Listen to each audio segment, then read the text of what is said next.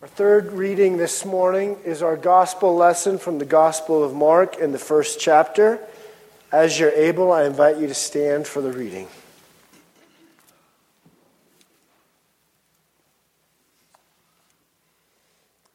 Reading begins in the 29th verse. And immediately he left the synagogue and entered the house of Simon and Andrew with James and John. Now Simon's mother-in-law lay ill with a fever, and immediately they told him about her. And he came and took her by the hand and lifted her up, and the fever left her, and she began to serve them. That evening at sundown they brought to him all who were sick or oppressed by demons. And the whole city was gathered together at the door, and he healed many who were sick with various diseases, and cast out many demons. And he would not permit the demons to speak, because they knew him. And rising very early in the morning, while it was still dark, he departed and went out to a desolate place, and there he prayed. And Simon and those who were with him searched for him, and they found him and said to him, "Everyone is looking for you." And he said to them, "Let us go on to the next town, that I may preach there also. For that is why I came." And he went out throughout all of Galilee, preaching in their synagogues and casting out demons. The gospel of the Lord. Amen. Please be seated.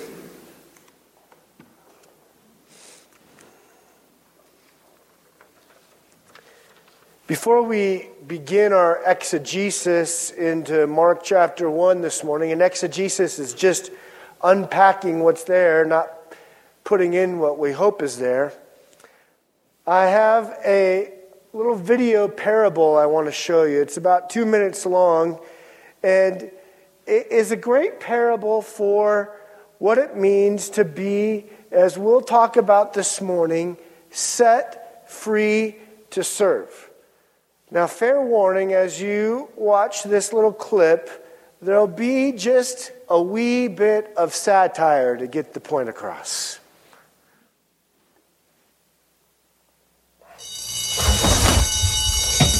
Okay, this is it. We're going out. First call. Time to be a hero. Brennan, come on. Let's go. Get this. Get this. Heroes. Rook! Yeah. Hold on there, Rook. We're not going out on this one. Why not?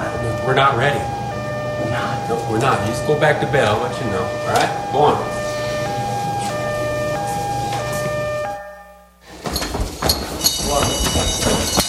Hey, Rookie. Get back to work. We're training. No. The alarm. We're just training. Go. We're training. Do it. Go.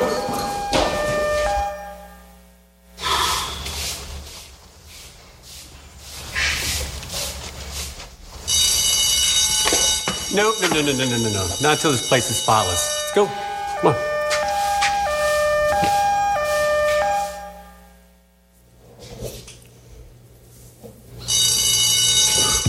Hey, Rookie. No. Keep working out. We're not strong enough yet.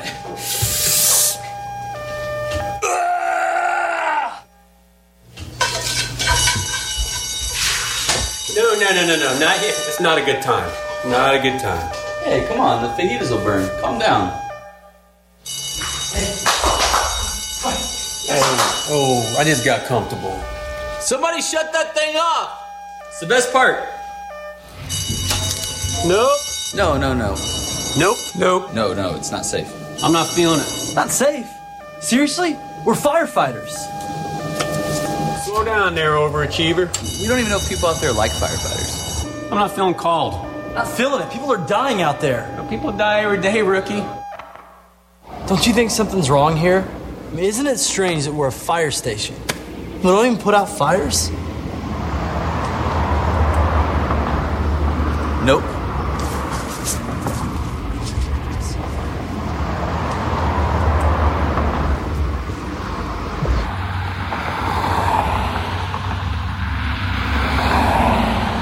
Nope. We're not getting this one. There's other stations. Come on, it's right next door.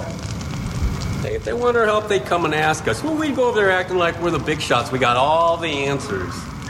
They may not even want our help. Help me! Hey, they could be talking to anyone. You firefighters, help me! I gotta catch this call here.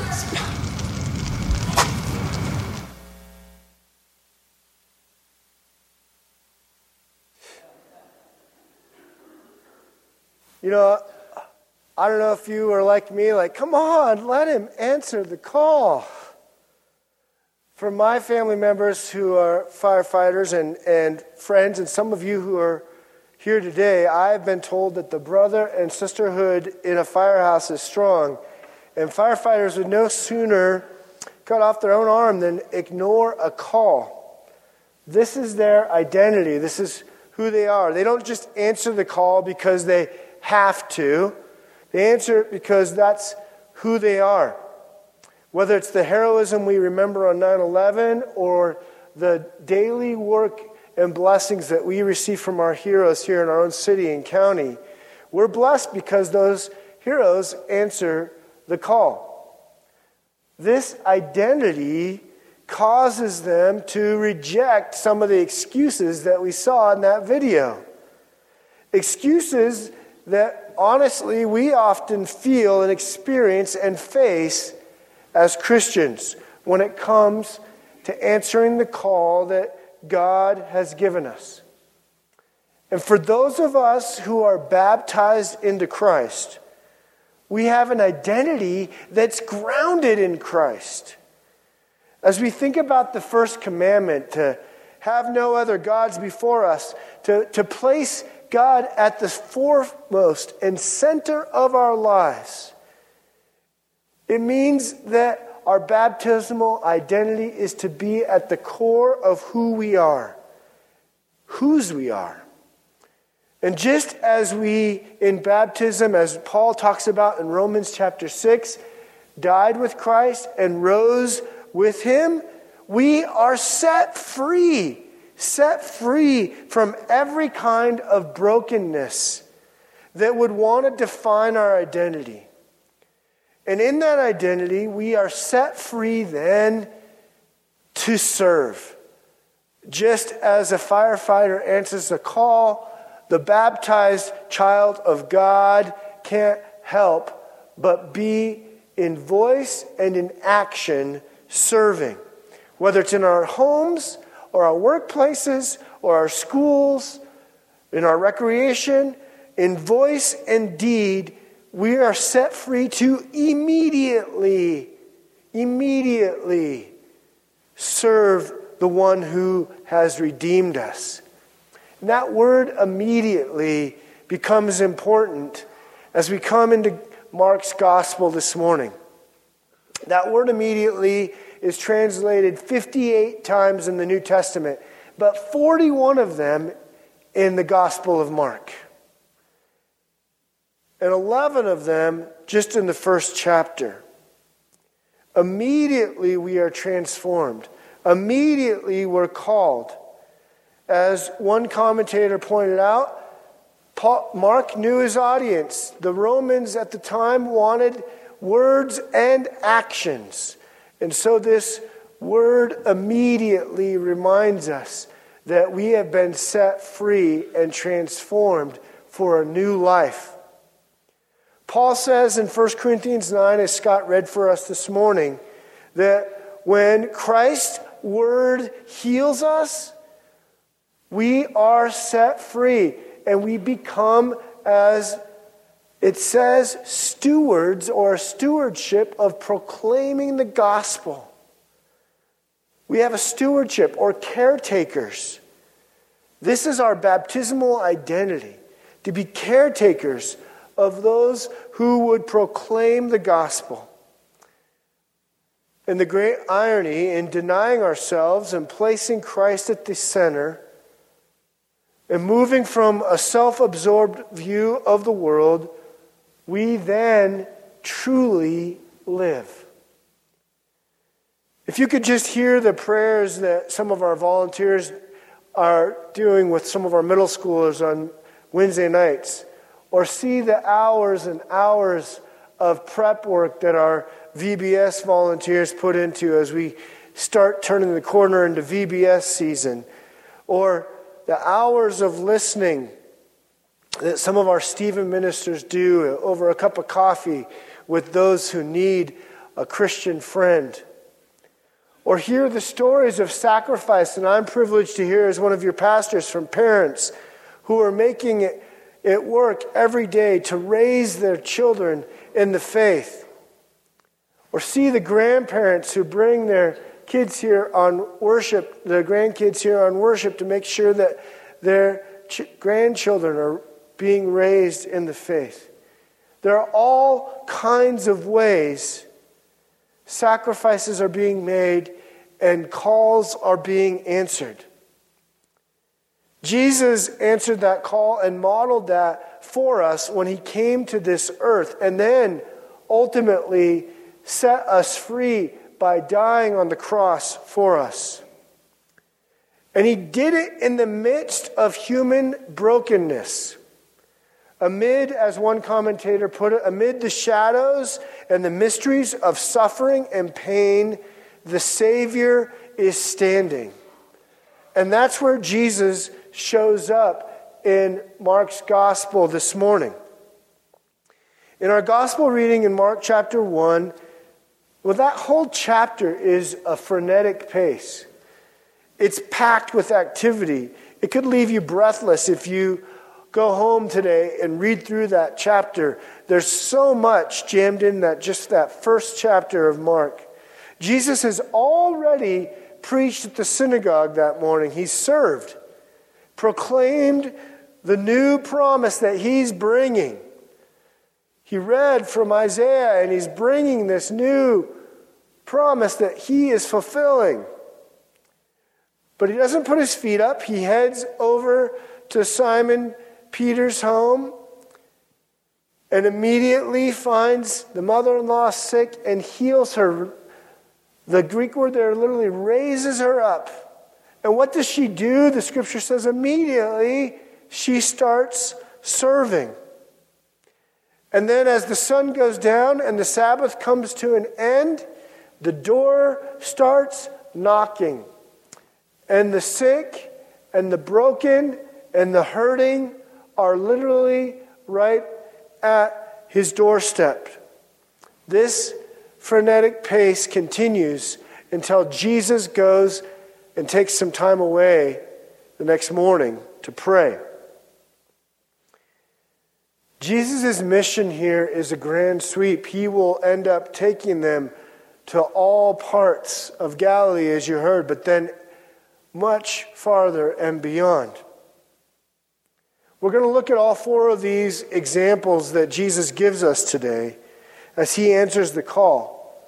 But the first thing I want us to notice is his heart. His heart to heal the broken, and to restore the sick. If you are here today feeling broken or in need of being set free, this is what Jesus has come to do. His grand mission to proclaim the good news which he brings, and he brings here again this morning to this place, to you and to me, so that our brokenness and our sinfulness and all of the hurt or just the daily grind of life are not what define us. But it is Jesus that defines us. Our baptismal identity at the core and center of who we are, yes, whose we are. Jesus wants to set us free. Whether it was in the crowded synagogue or the quiet home, Jesus, as one commentator put it, is ready to heal. And he's ready to do that again today as you come to this table of grace a little later. Sometimes people wonder, why the cross? The answer is simple.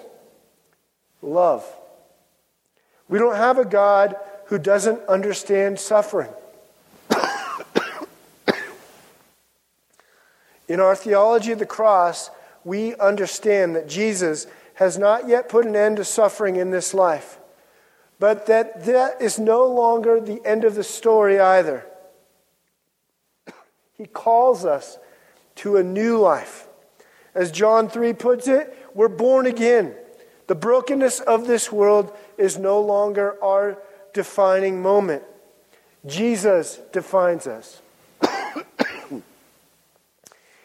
He went to the cross to pay for our sins, to be sure. He went to the cross to give us new life, to set us free.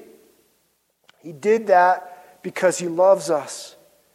And as you become aware and reminded of this gift of grace, set free, and this new identity, then we are compelled to serve.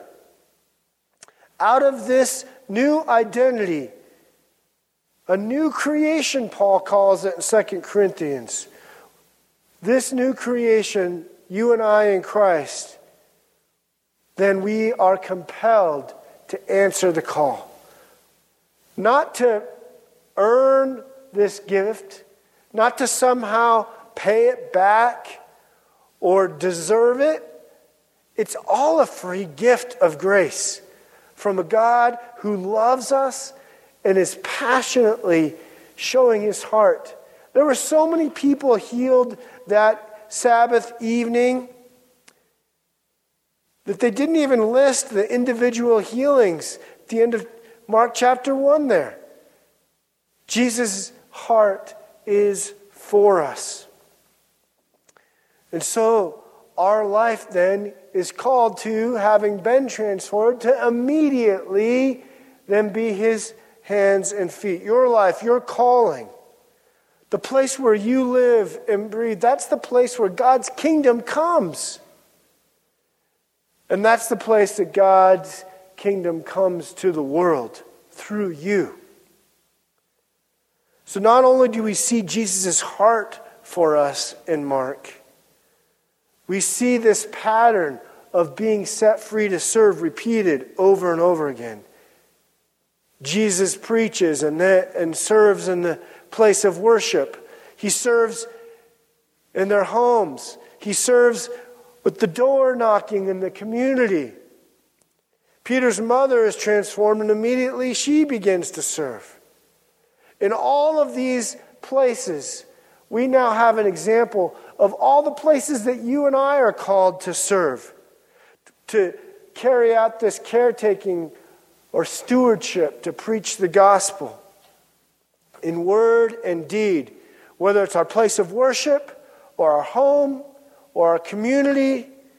God is calling us to answer the call. And Jesus doesn't do this in a vacuum. He reminds us about the third commandment as well, because he takes time away in this frenetic place to pray. They go searching for him. Don't you know there's lots to do? But Jesus knew he needed time alone with the Father. And let's be honest, it's not my eloquence that's going to transform us. It's not my fine arguments with people that I love who don't yet know Christ. It's the Holy Spirit that does the transformation. And Jesus remembered to abide with the Father and get away to pray, and then go with this rhythm of rest and time with the Father, and then fruitfulness. This same pattern, if it's true for Jesus, how much more so is it not true for us? To be reminded that it's not about what we do, it's about what God is doing through us, and we remember that when we come back to God in prayer. It's the power of the Holy Spirit working in us and through us. So we remember this day that Jesus indeed has set us free. And now he immediately calls us to be stewards and caretakers of this precious gift of the gospel. And in this promise that he's given us, this promise of new life, This promise of hope, this promise of a purpose and meaning in our life comes as a free gift of grace. A free gift of grace that we'll taste again at this table today. I'm praying you encounter that promise anew as you come to this table today. I'm praying that you encounter this gift of salvation anew again today. And then I pray that we would answer the call that comes immediately as we're transformed in this baptismal identity to a world that needs you, a neighbor that needs you, your children and family need you, our congregation needs you. The community is knocking at our door to hear this gospel promise and to be transformed by it. Jesus has set us free to a new life, grounded us in an identity, and just like those firefighters who in their identity could not ever help but not answer that call, God is doing the same in us in our baptismal call to respond to Him, set free to serve. In Jesus' name, amen.